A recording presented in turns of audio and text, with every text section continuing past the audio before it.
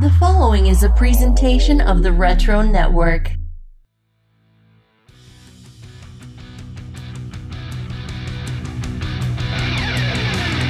Welcome to Sequel Quest, the podcast where Adam, Jeff, and Jeremy invite you on a cinematic journey to create prequels, sequels, and reboots to your favorite movie franchises. Joined by special guests along the way.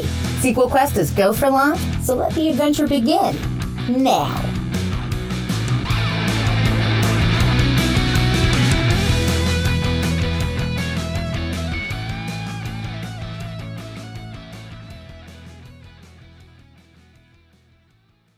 Downloading file. Sequelquest.exe. Buffering at 98%. Download complete.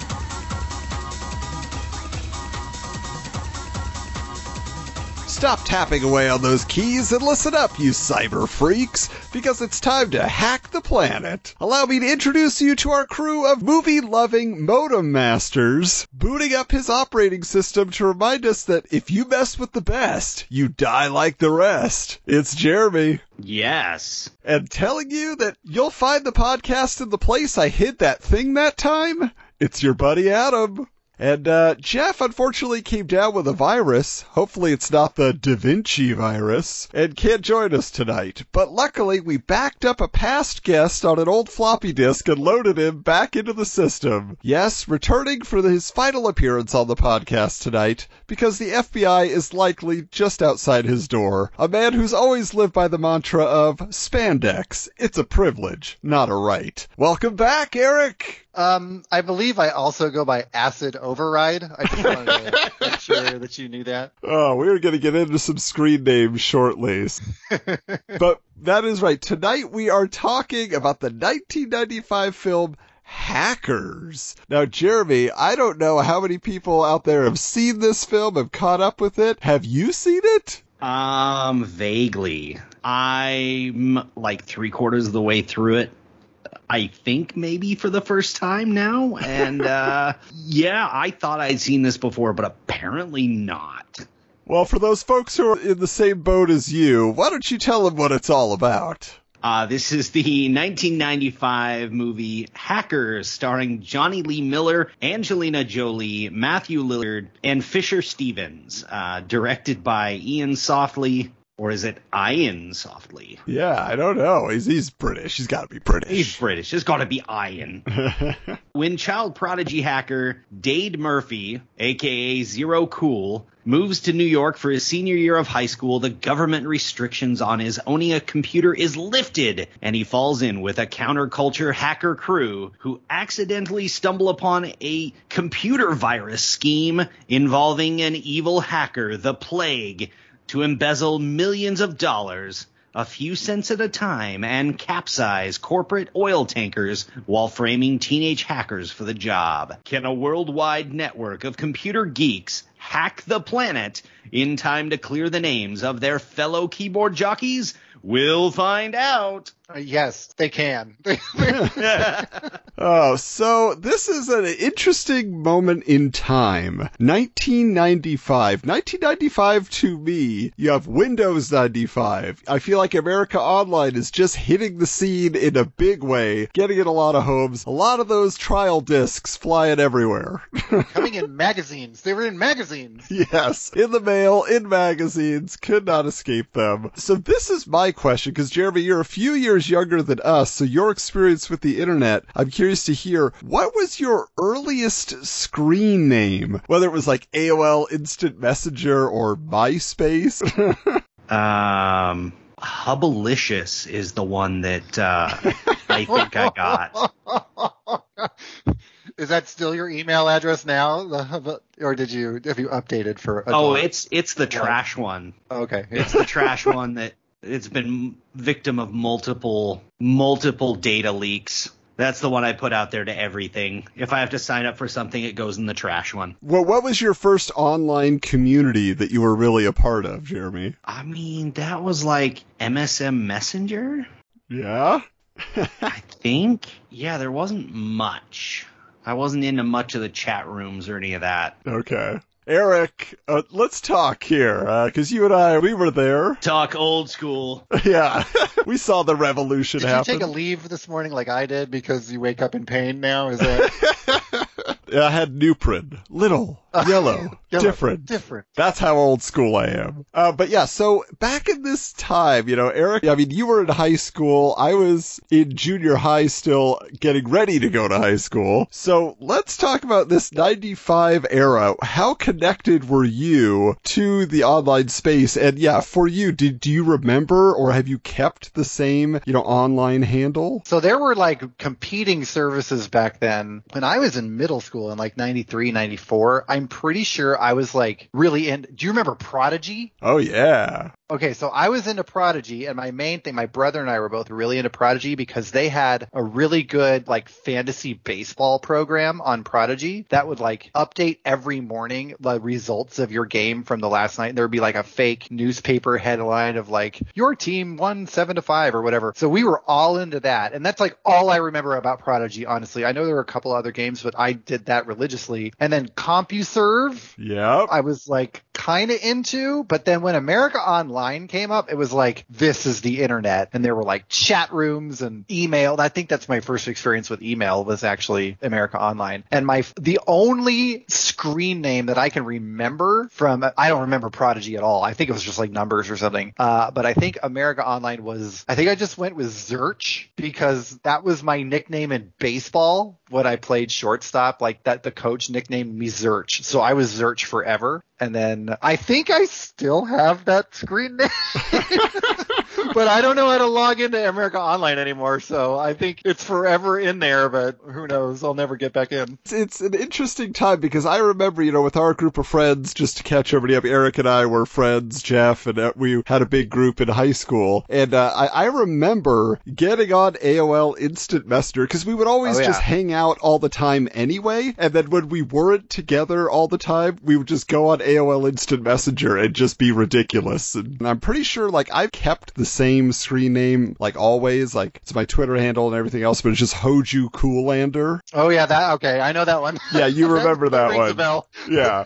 So that's been around since when I got into the online space. I'm like, that's my alias. That's what I'll do. But like when I say like what level of hacker was I in high school, I still had like a 486 computer my sophomore year. And our friend Jonathan, he took pity on me and set up a computer with just a Pentium, an original Pentium processor, which was already old tech by that time. He had no use for it anymore. He was running a Linux OS on his computer. I remember this like penguin mascot. He's like, this is not Windows. This is what the real computer programmers use. And I was like, huh? Linux? What is this? It's weird because like and I remain this way. I would always be like 2 steps behind, like probably like 5 years behind in technology. And then somebody always gives me old tech. Nowadays, it's my mom. She buys like the latest iPad and gives me her old one. It's just like, I've never bought my own stuff. Hey, I have a DVD player in my garage. Do you want that? 'Cause...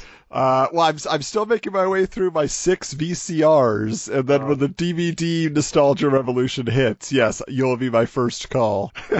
Yeah, I was going to say, that's way too new of technology for yeah, I need a couple more years. Slow down, buddy. Slow down. But, Eric, you brought up hackers when we said we want to have you back on the show, and this came to mind for you. Why did you think of it as a film worthy of a sequel? Well, you said no sports.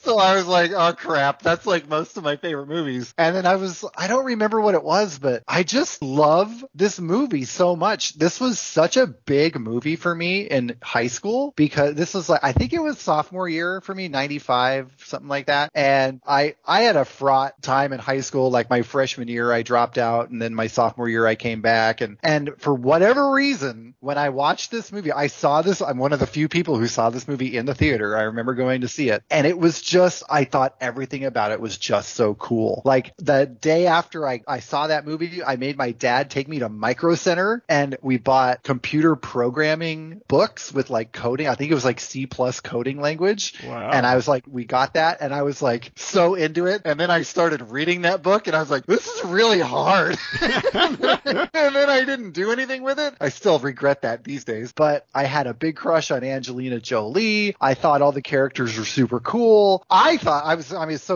had computers. We were a Apple Macintosh family. So when they had an Apple laptop in that movie, I was like, oh my God, amazing. Like I didn't know enough to realize that, like, looking back at it now, like pretty much everything they do in that movie hacker wise is super not doable.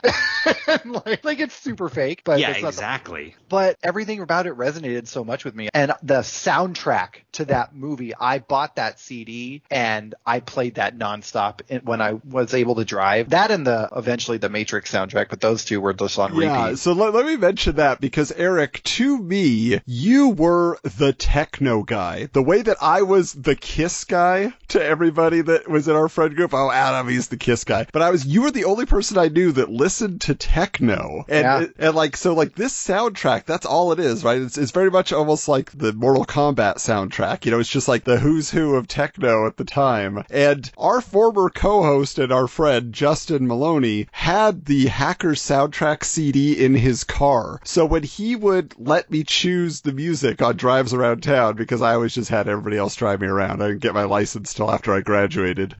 It was either Aerosmith's Get a Grip album or the Hacker soundtrack, specifically Voodoo People by The Prodigy. I love that song. Oh my God. Oh, so good.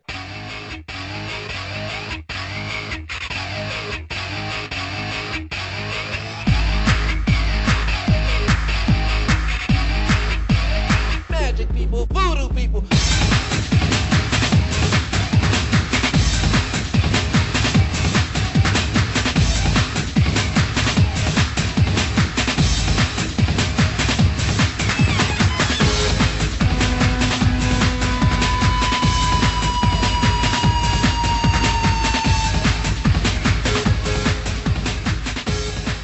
And so there are actually a bunch of Prodigy songs in this movie, and that led me to seek out the music for the Jilted Generation album, which I have listened to nonstop for 20 plus years. And I love it. And when I rewatched the movie for this, I was just like, oh, I know these songs by heart, and they're popping up in the movie, you know? So it was also the soundtrack to all my comic book reading over the last few decades, you know, from the 90s forward. I just put on music for the Jilted Generation. I'm like, this is perfect. But yeah, you were my techno connection. I remember sitting in your car and like, what is this music that he's putting on? Yeah, I that started me on once I discovered Prodigy, like I went deep, like in all that stuff. Like every birthday, every Christmas that I had after that, my brother was like, I know what to get you. He'd go to the CD listening bar or like Tower Records and buy whatever new techno was in there. It was usually compilation stuff, and I just ate it up. I loved that. And it was like, yeah, it was just the music, you know, obviously then it kind of evolved more into house music, and then raves were the big thing. But Jeremy, do you have any connection to like techno music? Like, is that like your young years? Do you remember ever hearing anybody in your life playing that? I mean, the only techno music would be like, oh shoot, what is it? Fatboy Slim? If you say Moby, I'm going to be really upset. No. Chemical Brothers. Chemical Brothers, there you go. Like Darude Sandstorm. Oh no! Oh, it's the only one that was comes the to worst mind. possible thing you could have said. No. Yeah, so the tail end when it was played out, I guess. Yes, techno was played out by that point when I got into music, and it hasn't made much of a comeback as I've been DJing. It's been more on the EDM front than techno. Or is EDM just techno reborn? So here's the thing I want to mention too, because Eric, you brought up the point that the actual use of computer technology in this film is it's pure fantasy. Computers are magic in this world. But hackers just in general were in the zeitgeist at this time of the 90s, but also, before, in a brief moment in the 80s with, War Games, for example, or Richard Pryor's character in Superman 3, which this worm virus thing they have in there is totally ripping off Richard Pryor's scheme where he would just take a few pennies at a time. Huh? Somebody saw Superman 3. That makes one of us. But also, obviously you had like Sandra Bullock in The Net. Oh God, I love that one too. Yeah. Got that on VHS back here. Keanu Reeves in Johnny Mnemonic, which was more cyberpunk, but it definitely had that hacker connection to it. And then eventually, like you said, The Matrix was, I feel like, the big one. But Keanu Reeves, for some reason, he is our preeminent hacker in cinema. But then later, Hugh Jackman as a hunky hacker in Swordfish? Terrible movie. Love to watch it. Most embarrassing, in my opinion, is, back in 93 when Lex asserts herself as a hacker in Jurassic Park. Do you remember this? Her brother calls her a computer nerd. She's like, I'm a hacker. Is that like the girl? Yeah, the girl. The blonde girl? Oh, yeah. She saves the day. She gets into the control room and like does stuff. It's funny to me because I don't even know what movie it was from, but my cousins, back then, they even mocked people's lack of understanding of computers. And there was this movie where this British kid was like, maybe, just maybe, we can hack into the computer mainframe. And they would just quote that all the time. Gotta hack into the mainframe. Well, I think one thing about this movie, that Hackers movie does that a lot of these movies do, and I was reading an old review of the film by Roger Ebert, and he actually liked it, and he was like, the computer stuff's all crazy, but, it's a good story about these teenagers. And one of the things about hacking is like real hackers are like staring at a computer screen for like 12 hours. And like, how do you make typing interesting? You're not rollerblading around. Right. It's like they have to do these things like, okay, so like the Gibson in the movie Hackers. Insane. These 5-foot tower plexiglass towers that have all this text scroll. That's not real. But they had to make it interesting. And like in Jurassic Park where they're flying through those like rectangular I kind of remember that now. Yeah. They make these like visual representations of what's actually happening in text. So it always looks crazy because otherwise you'd just be like, all right, we're going to do a montage of people typing. Great. Yeah, well, it's kind of nuts because, it's like at certain points there's like random numbers floating around people's heads as they're, hacking in. And or it's like reflected on their face. That's the worst. Since when does any type of screen, a computer or otherwise, project the image onto our faces? I don't know about you, but it's happening to me right now. But like you said, the Gibson, the whole main computer system they're trying to get into, there's all these towers and it's all blacklight. It looks like Superhuman Samurai Cyber Squad in there. Anybody? Yeah, yes. You know what I'm talking about. It's kind of weird. The only tech to me that feels like it actually even hasn't changed since that era is the VR headset and controller that the Plague is using at one point. Right. It's like Google Glass, isn't it, basically? I mean, it's literally the same tech that my 8-year-old son begs me for. He sees his favorite YouTubers using what he calls black VR. Dad, I want black VR. I'm like, maybe when you're 10 and you won't break it. But yeah, and so this is what was interesting for me too, is because I too, Eric, I saw this in theaters opening weekend with my older brother because and we were among the few. We were part of that brotherhood. But literally. This film cost like $20 million to make. It only grossed just over $7 million. Ultimately. Yeah, I looked that up today, and because in my mind I'm like, this is a big hit. I looked it up. They lost a lot of money on that movie. Yes, because that's 1995 money. Yeah, but the thing is, my brother had been a computer nerd and programmer since the earliest PCs were available in the 80s. He's 17 years older than me. So he was there at the very beginning of it all where it was really, getting into homes. So he actually read the book that I did. Exactly. Okay. Well, and he worked for Boeing and Hughes Aircraft for many years using those programming skills. He always had the latest and greatest computer tech. So this movie was like right up his alley, totally on his radar. And I remember going to the theater with him and just being like, wow, this is like colorful. It's exciting, but I don't get it. And then I rented it once after that. But it's not one of those films that was ever a favorite of mine. It's very memorable, but I didn't go back. I didn't buy it and watch it over and over and over again. Never, owned it for my personal library, but I couldn't ever forget it. Whenever it was mentioned, I was like, oh, I know that movie. So let's talk about then why it was so memorable. Eric, you've seen it many times. You enjoyed it. So what are the most memorable scenes for you? Oh, so in high school, I think it was my junior year, I did summer school and I took it was like a keyboarding class. I needed credits. So I took like a keyboarding class. It was like, learn how to use Excel and,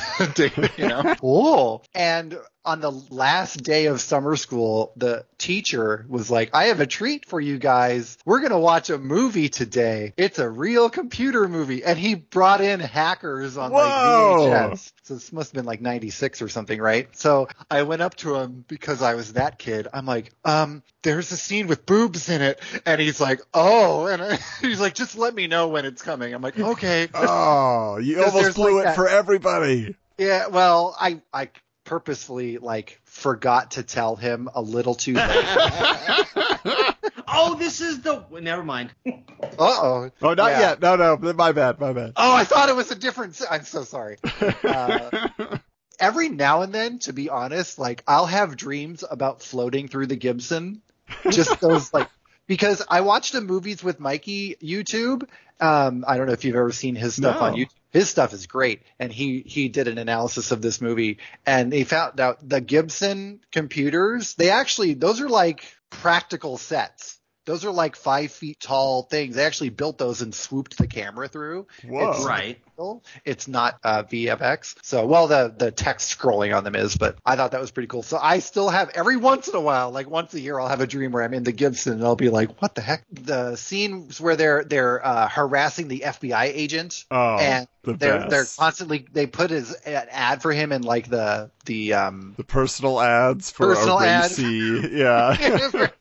for the different professions that we don't have. And he's like, his phone is lighting up, and the scene where they're doing the hack off between one another and they take over the TV station and the little arms are trying to fight for the VHS because they're trying to play the movie that they want to play. The little hacking competition. Acid Burn versus Crash Override. Yeah, and then at the end, they have the crash and burn on the buildings when they're in the pool. There's so many little snippets. I just have these little snapshots of the movie that I've just stuck with me. But there's no it's one of those from the beginning they're gonna win, right? It's not the end is not in doubt. It's just those little things that really burned into my brain. Yeah, well, Jeremy, you're only just 3/4 of the way through this film. So what craziness jumped out at you from this 90s techno thriller? I mean, I just got to the point to where he hands off the disc to the evil skateboarding villain driving by into the fog at night. Yeah, he's holding on to a limousine and he's just got his trench coat on. We should mention that's Fisher Stevens. This is our third time covering a Fisher Stevens film. We did Short Circuit 2, the Short Circuit franchise, but I was thinking of him starring in Short Circuit 2. But then also we did Super Mario Brothers, where he was one of, Koopa's henchmen there. And here he is again, just in the 90s. He was taking some very interesting roles. Wait, they made a movie about the Super Mario Brothers? You've wiped it from your brain. Very much so. And so, yeah, that's definitely pretty hilarious, him as the Plague, or Eugene. Don't call me Eugene. And then also Penn Jillette just popping in there is hilarious. But yes, for me, the scene that always stood out, and, it involves voodoo people, so of course I'm going to remember it, but it's when they are basically going out on their rollerblades. They have reprogrammed the traffic lights, they hacked into that system. Oh, yeah. They're going to I assume it's Grand Central Station. They're in some subway station. Maybe that's all it is. But they're in their different phone booths, and they're all plugged in, and it goes by their computers, and then it like spins around like them. Like, you know, it's kind of a weird practical effect. You know, they were just on a soundstage. Phone booths. Those were popular back in the 90s. If only. So yeah, that where you just have them running around the streets is cool, but also I really like just the atmosphere of the hacker club. And it's almost identical, I feel like, to the Teenage Mutant Ninja Turtles Bad Kids Club for the foot, you know, like their clubhouse that they were all in. There's people like rollerblading all over the place, and, you know, the Ninja Turtles one, they were like skateboarding, you know, it's just like, I love that whole aesthetic of like, kids could just be kids here, you know, the real Chuck E. Cheese. Everybody was just weird, and it was fine. Yes. Right? Like, they were all weird kids. They all were like individuals and unique. And I think it was one of those, like, it was a pretty diverse group for the most part, especially in 1995, you know? And then when they make the bet on what they're going to do on their, you know, she doesn't date, but then he's like, you'll wear a dress on the date. And then he does. And it's like, okay. It's like, oh, this is nice. You know, like, well, I had a question about that, by the way. When you mentioned, you know, the fantasy sequences briefly earlier, there's a scene where one of them is in this like pleather, like is that supposed to be him or her? Him, isn't it? Because she's having the nightmare, but I couldn't tell because it's all very dark. So I remember this one. It looked like it was her until it got to the chest, and then it's revealed that it was him in the suit. All right. Yeah, because there's a lot of like little kinky fantasy sequences, like you said, Eric, and there's one moment where Angelina just breaks in and her shirt is basically open, you know, from the side. You get a little side glance, you know, you're like, whoa, what's going on here? This isn't Titanic. Oops, I forgot to warn my teacher about that. Yeah. But let's talk a little bit because we've mentioned a few of the characters, but who are your favorites? You know, as you've watched it, Jeremy, who did you latch on to so far, other than the Plague? Well, I mean, obviously you try to latch on to the protagonist, but I mean, at least now we know what Shaggy did before he joined the Mystery Squad. Matthew Lillard, yes, serial killer. I have to mention about him, too, because he was obviously the one that stood out for me, and he was a special guest at the opening ceremonies of the Fullerton College High School Theater Festival. Eric, I think this was the year after you graduated, but he got a huge pop from the crowd. They had this, like, big opening ceremony in a gym, and he comes out, and everybody's like, yeah! And I hadn't seen Scream. I was going to say, had he done Scream yet? I don't remember. And I didn't recognize him from this movie, because he looks so different. So I had no idea why this guy was such a big deal. But our classmate and friend, or future SNL cast member, Will Smith's Aladdin love interest, Nasim Pedrad, was with me, and she's freaking out right next to me. And I'm like, I don't get it. And I actually have her on tape, me asking, why is he such a big deal? And she's just singing Matthew Lillard's praises. He was so funny in Scream, and then he does this, and it's so great. And then I recorded her conversation as she tracked him down on the campus afterwards and like was telling him how awesome he was. Why, you ask? Because this is what I did back in the day. Eric can attest to this. Is this on VHS camcorder? This one's just audio cassette. Oh, yeah. You did that too. I loved when you recorded us. It was great. I'm sure you did. My favorite. But I would agree. Yeah, Lillard, he is hilarious in this movie. He's such a goofball. He has the best lines for the most part. I would also like to point out that you're really with it and in the know when you're the only one at a theater competition who doesn't know what's going on. Again, like I say, I'm always a couple years behind. But how about for you, Eric? Outside of who we've mentioned so far, is there another character that's a big one for you as in your rewatches? I like Phantom Freak. I think his name's just Freak in that movie. I don't think he has. I like the people who talk fast. I don't know why. So serial killer, I like Freak. Joey, I was like, whatever. I don't really care about Joey, but he's the one who starts it all, right? Because he hacks the Gibson for the first time. He's the one who gets them in trouble. So trying to prove himself. And then Lord Nikon was also there. Like, he wasn't in high school, was he? I don't think so. He did seem like he was older and had his own place. He was older. 35 years old, right?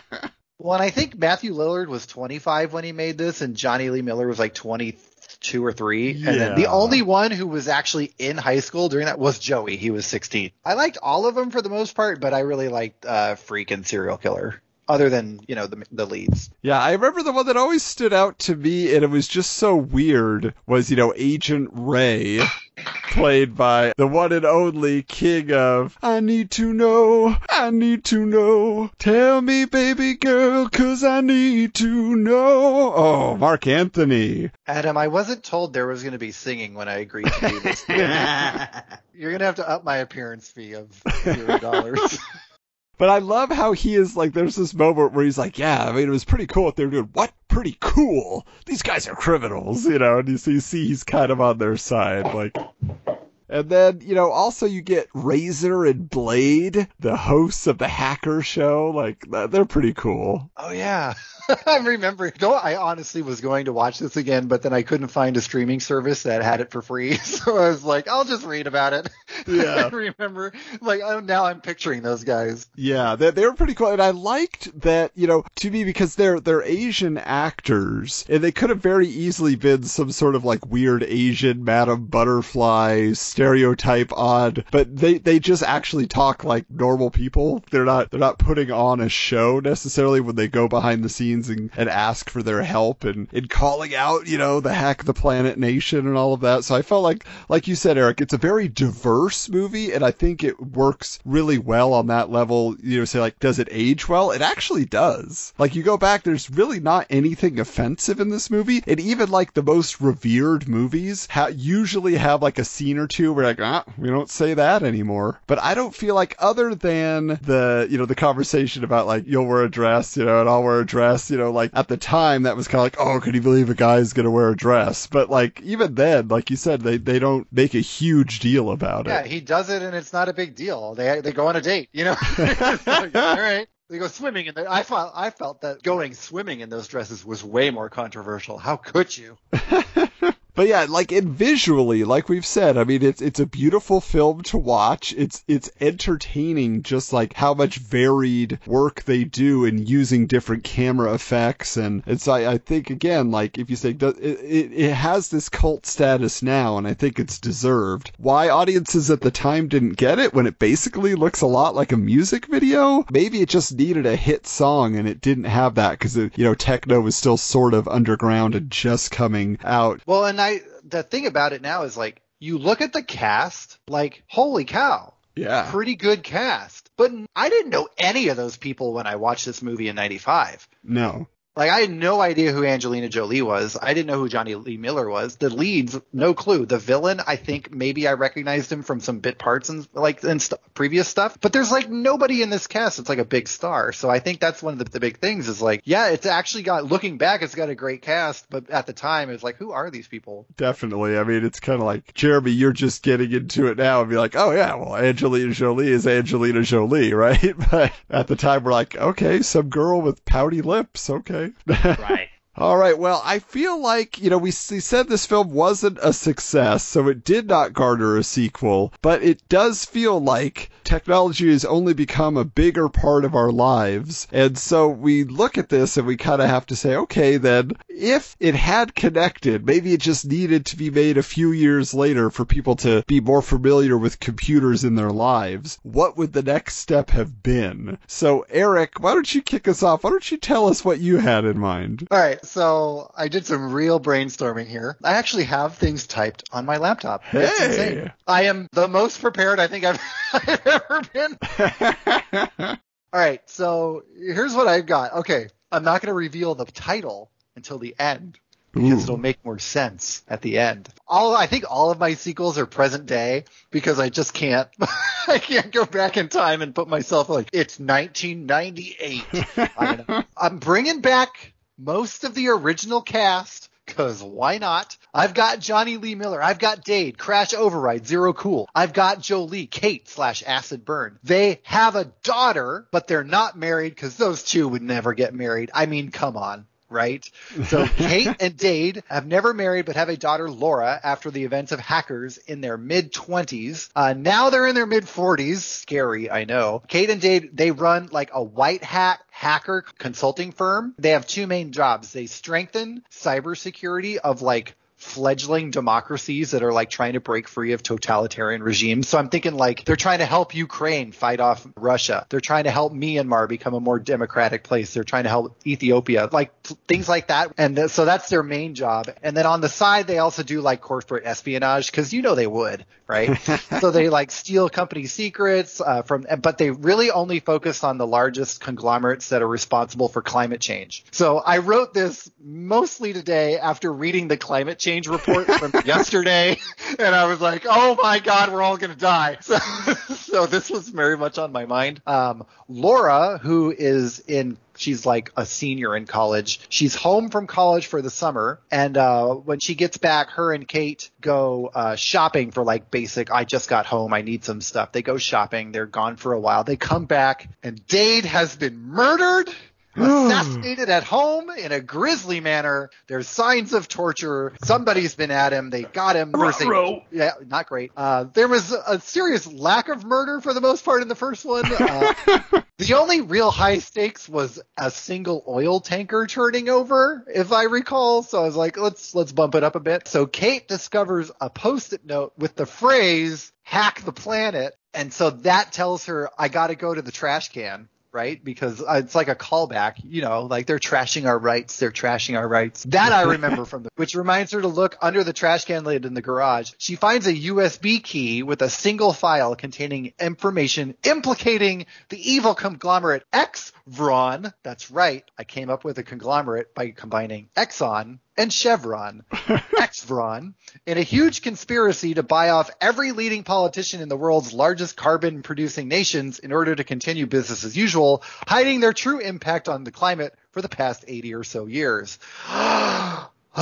Then Kate brings back the whole crew. So she brings back Serial Killer, who obviously is now a marijuana dispensary magnate in Seattle. Lord Nikon is a famed avant-garde photographer. Phantom Freak, he's still hacking the planet in New York City. And then Laura, who was off at school, and she's back. She has her own little small crew of like millennial hackers. I came up with hacker names for them by going to a random hacker name generator on the internet, which actually exists. So there's Hollow, pronouns he, him. Complex, pronouns she, her, and Mothership, pronouns they, them. So that's her little crew. So the old school crew gets to work on hacking the more detailed information in the new and improved Gibson 5000 because it can only be new if there's a 5000 after it.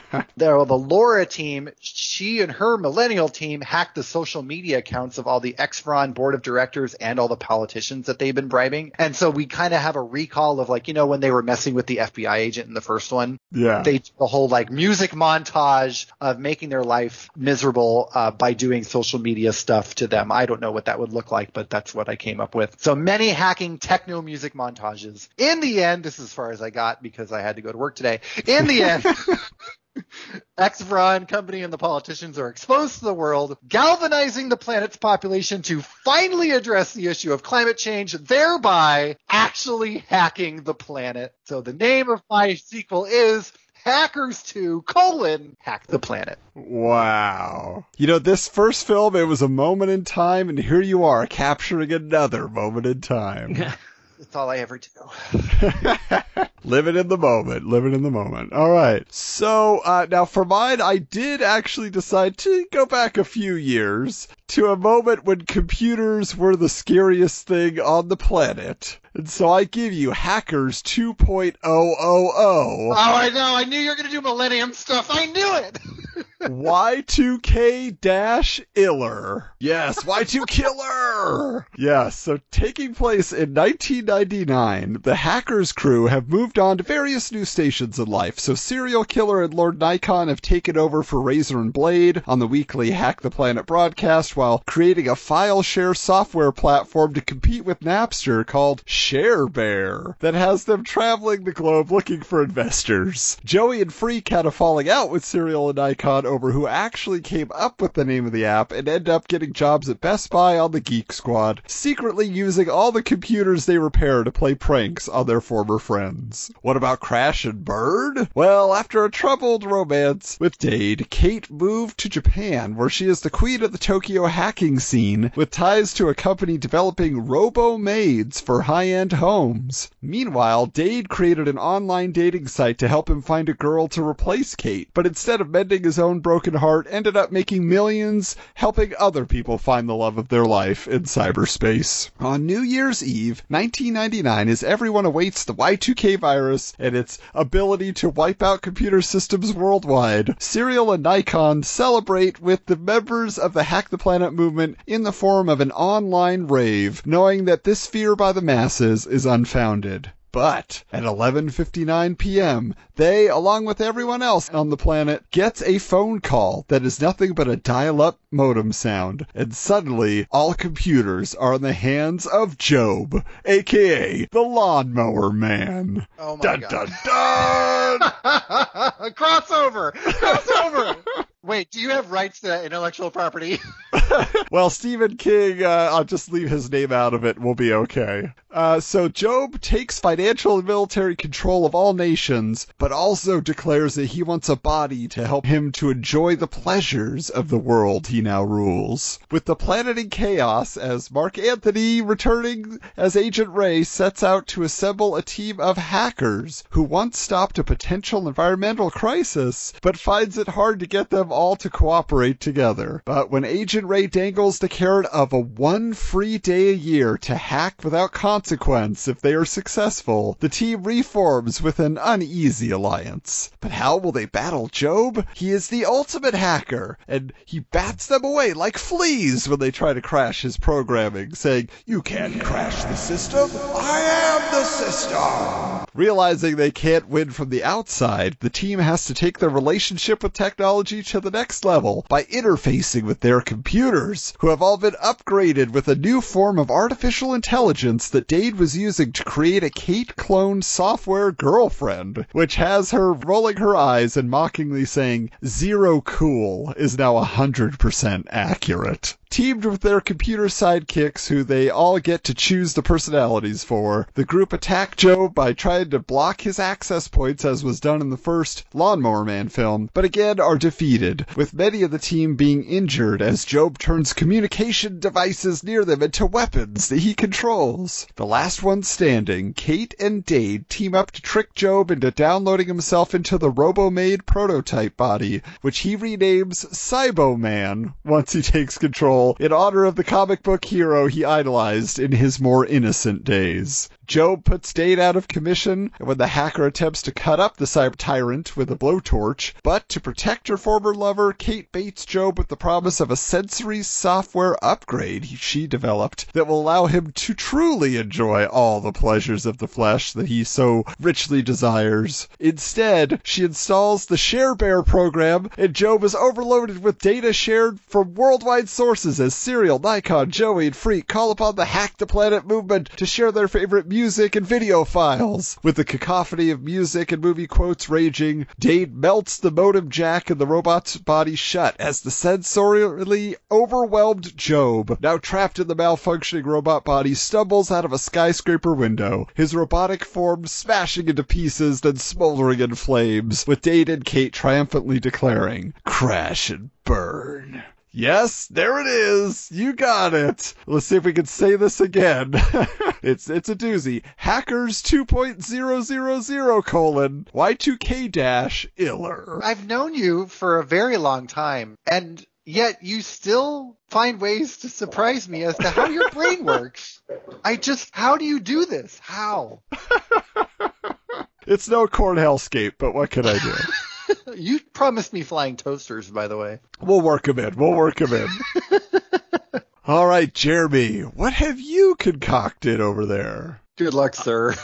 All right. You gotta follow that. We have Hackers Aftermath. Dade tried to lay low after busting Plague with Kate, and the Crash and Burn duo hacked and goofed their way through college, but love just wasn't enough between them to make it work long term. Like the evil prophet Plague had predicted, corporations would need men of his skills, and Dade has slaved away for the last 30 years, bouncing from corporation to corporation, performing security and penetration checks on enterprises and their systems. A flamboyant Lex Luthor type is the head of mega corporation Hieroglyph, doing everything from space travel to cloud storage and package delivery and shipping.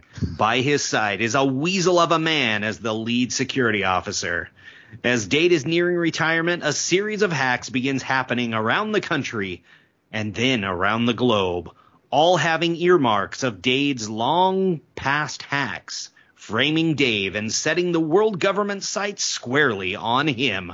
Once he's locked up, the old crew reunites with Hack the World to prove Dade's innocence and unveil the true mastermind behind these evil hacks and unravel the plot, which is thickening. Oh, it's very thick. So thick. Chunky. So chunky. All right, Jeremy, take us into the votes. All right. Well, Aftermath, we'll see what actually this movie is about after this show. So, Adam, where does your vote fall? Well, I gotta say, I mean, I'm pretty impressed, actually, however inspired by current events it was, that just taking the concept of hack the planet, but then actually hacking the planet, like, working it in, like, I'm surprised there wasn't a special appearance by Captain Planet. Because I respect intellectual property rights. That's all. Yeah, I gotta vote for Eric there, because I was just like, wow, this one's deep. It's not thick, but it's deep. All right, Eric. Wait, is that THICC or no? Never mind. I don't know. All right, boy. Eric. Okay. Where do you fall? Jeremy, I got to say it was really well thought out. I really, really had me gripped. But I mean, Lawnmower Man, right? Like I want to see the Lawnmower Man again. Don't you? So I'm gonna go with Adams just because. How would they even film that? I don't know. I don't. There's so much happening. The dating service, the love bots. Oh, but Adam, can you just never say pleasures of the flesh again? That's all I really want. I just imagine that would be Job's mantra. Pleasures of the flesh. See, you just said it again. You just did it. I didn't promise anything yet. Okay, now I promise. All right, so I'm going with Adams because I you know what? Like I said before, I knew you were going to go Y2K with this. I'm like, there's no he's not going Y2K. But, I didn't expect Lawnmower. Although I think with the IP, we might have to call him like Lawn Care Fellow or something. All right, Jeremy, how about you? Oh, I'm the Count Buster here. This movie is so much a movie of its time, we can't go modern day. I thought as much as we could modern day, so we are going back to the Y2K bug. The most prepared I've ever been. But you have to share your writing credit with someone at CNN. I don't know what you were watching. Can I just tell you before we move on to Adams, because I concede, but like as I was writing this, and then my final thing I have in quotation marks, hacking the planet. I actually got tingles in my spine. I was like, oh, this is good. This must be what writers are like when they come up with really good stuff. And I just felt it just a little bit. I'm so proud of that. Well, I'm not so saying I could see the trailer and that coming up and people were like, oh, yeah, like it would definitely get a reaction. That's for sure. But the other thing about Y2K is, Eric, I believe you and I and the rest of the gang, we were celebrating Y2K together. We were at Justin's house. I remember it specifically. 2000 glasses. Yes. Yeah, exactly. That was pretty ridiculous. That was. I don't know how much detail I should. Yeah, I was gonna say there were people puking in the gutters out front, and yeah. Yeah, I don't drink, and I never did, so I was like the designated driver the next morning for like half the group. Like, oh, please don't. Yeah, everybody kept offering me drinks. I'm like, no, guys, how long have we been friends? What's going on here? But yeah, the Y2K was just such a big thing. We can't let it go. I mean, these days it's most associated with Chris Jericho, the wrestler when he came over to the WWE, if anything. Yeah, I hear people reference that all the time. Like in my day-to-day life, they're like, hey, do you remember Y2K Jericho? You know, yeah. So what do you guys think as far as, like you said, Eric, there's a lot going on here. What is the area that to you feels undeveloped? Is it Job? Is it the Lawnmower Man? Like, why is he doing what he's doing? Or like, what questions do you have? Why is he still alive? Like, I mean, I saw Lawnmower Man a long time ago, but didn't he die? Well, that was the thing, right? It's like he supposedly died and he was trapped and he couldn't get out, but at the very last minute of the film, then all these phones start ringing. And so this was supposed to say like that the movie was actually taking place in 1999 and then it then happens right after. Because it was like a not too distant future, essentially, is what that film was. See, here I was thinking you were just on peyote when you wrote this, but like, you're crafty. So, by the way, among my vast VHS collection here, I actually have 2 copies of The Lawnmower Man. One was when they were still able to say, from the mind of Stephen King type thing. And then the other one has removed his name entirely because Stephen King sued New Line Cinema and said, this does not resemble at all my short story. You cannot use my name to promote this film. So, yes, my collection is full of little details of history like that. Oh, this reminds me, Adam, I've scheduled an intervention for you next weekend about all of the things you buy. So many things. Well, the problem is everybody here at the Retro Network, they just feed my habit. They're all enablers. So I mean, why wouldn't you need a second copy of Lawnmower Man on VHS? It's only logical. I'm preserving history. That's true. How about for you, Jeremy? Are there any holes in this story? We don't have enough glue in the world to cover plot holes. So let's just dive in and let's not even think about let's not think about the plot holes that were in the original movie so far. Yeah, and just weaving them into a new master virus Y2K era. Yeah, I mean, I guess like what I kind of see it is, he's a little bit Ultron, right? I mean, I'm like, oh, okay, he wants to get a body, he wants to be out in the world and kind of controlling everything. So there is a little Age of Ultron in this movie for sure. But that's why I thought the idea that he is kind of obsessed with becoming human again, it kind of gives it that little bit of a different angle on it, because he was a human who became a digital being essentially, and now he's trying to return, but technology to his mind has not allowed for that just yet. And by the way, Eric, they weren't pleasure bots, they were robo-maids. You don't think those are the same thing, Adam? Come on. Watch any science fiction movie with robots in it.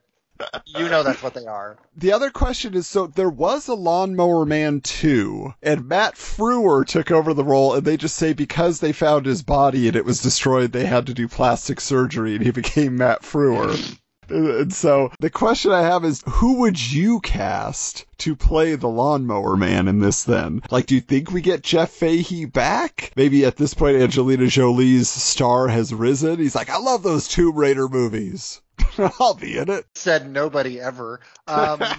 So is he all digital? Yeah, I mean, pretty much. I mean, because it's almost like just, a voice actor role, if anything. Yeah, because it would all be CGI, right? Right. Do you go big name actor or actual real voice actor? That's the question. I mean, again, Hackers itself, like we've talked about, was generally relative unknowns. So, but do you think you need to bring people in, to say, okay, but we have a named character playing the Lawnmower Man? I mean, there's a real clamoring in the year 2021 for nostalgia Y2K thrillers. So I feel like it would sell itself, but you probably need a big name actor. Let's go with, are you going Jeff Fahey or are you going? Well, I mean, I love Matt Frewer from the Generation X TV movie, where he was doing his best Jim Carrey impression.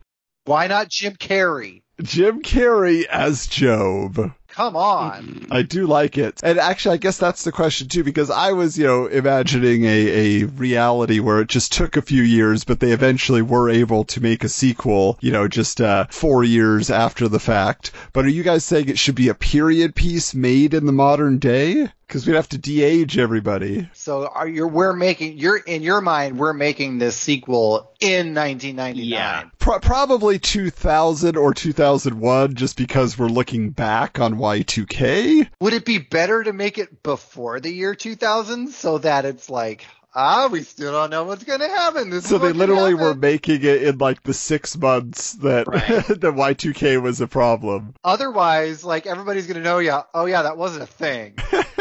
Okay, I like that idea. I like the idea that this movie is coming out in like November, like Thanksgiving weekend of 1999. They hustled. They wrote that screenplay.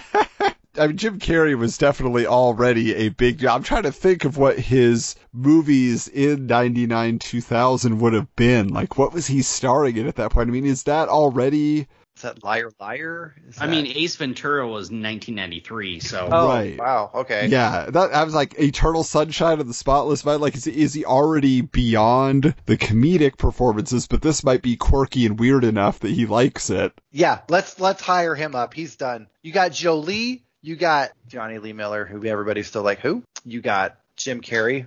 We're done. That's the movie right there. Everybody else is coming back from the previous one, right?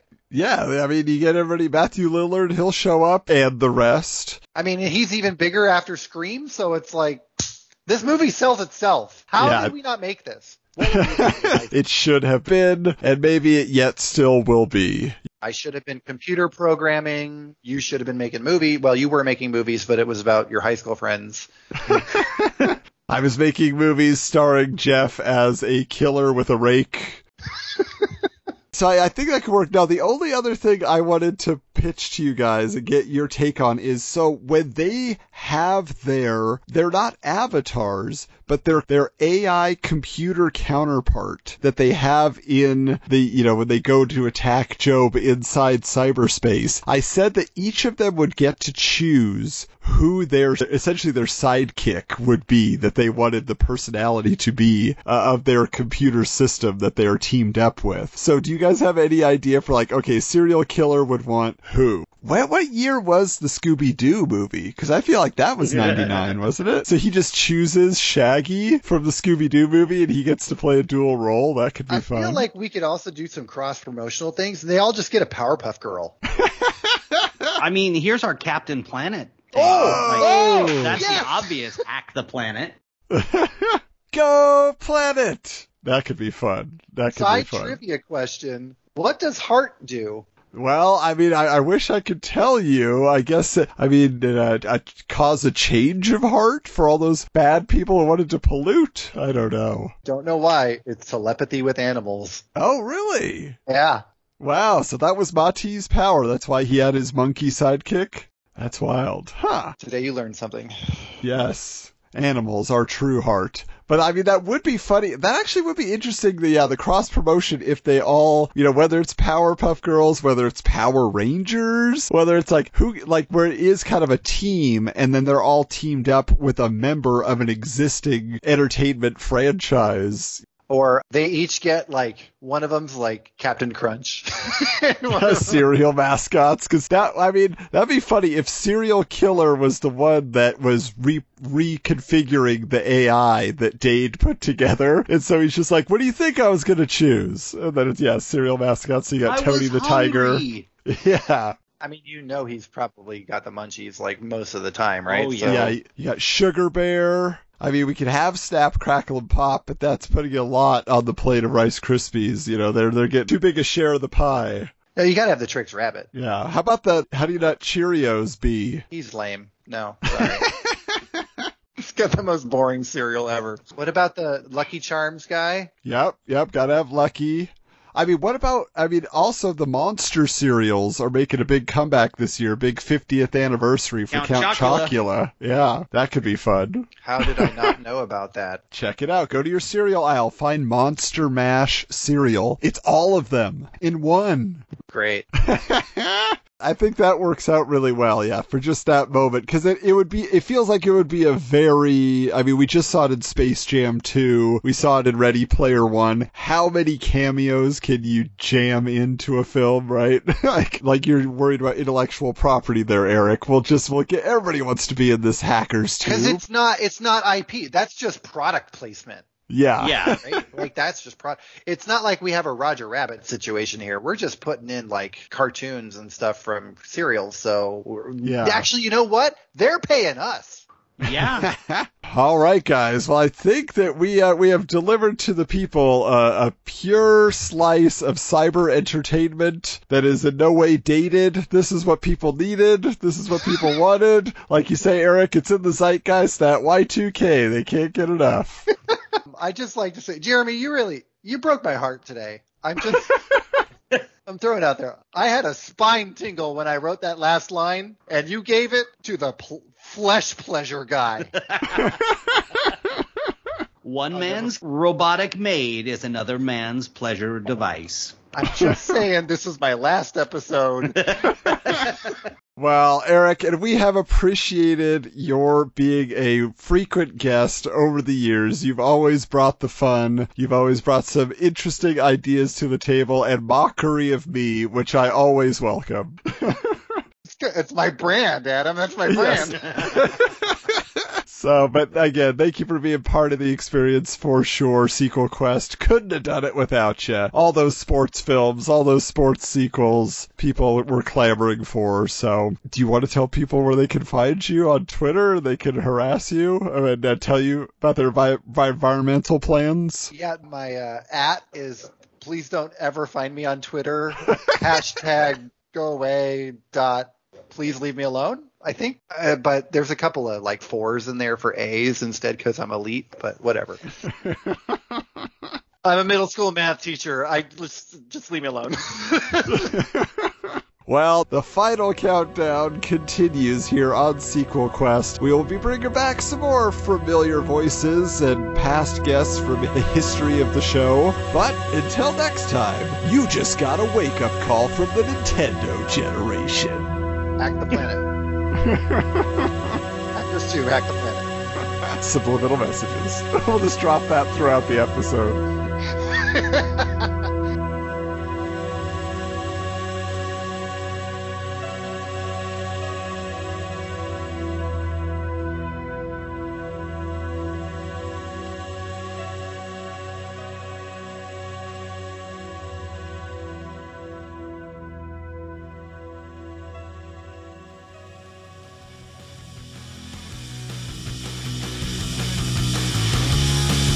We thank you for listening to this episode of Sequel Quest and invite you to continue the fake movie fun on social media. Submit your ideas for future episodes to sequelquestpod@gmail.com or SQPod on Twitter. The films and characters discussed on Sequel Quest are the property of their respective studios and license holders. No copyright infringement is intended.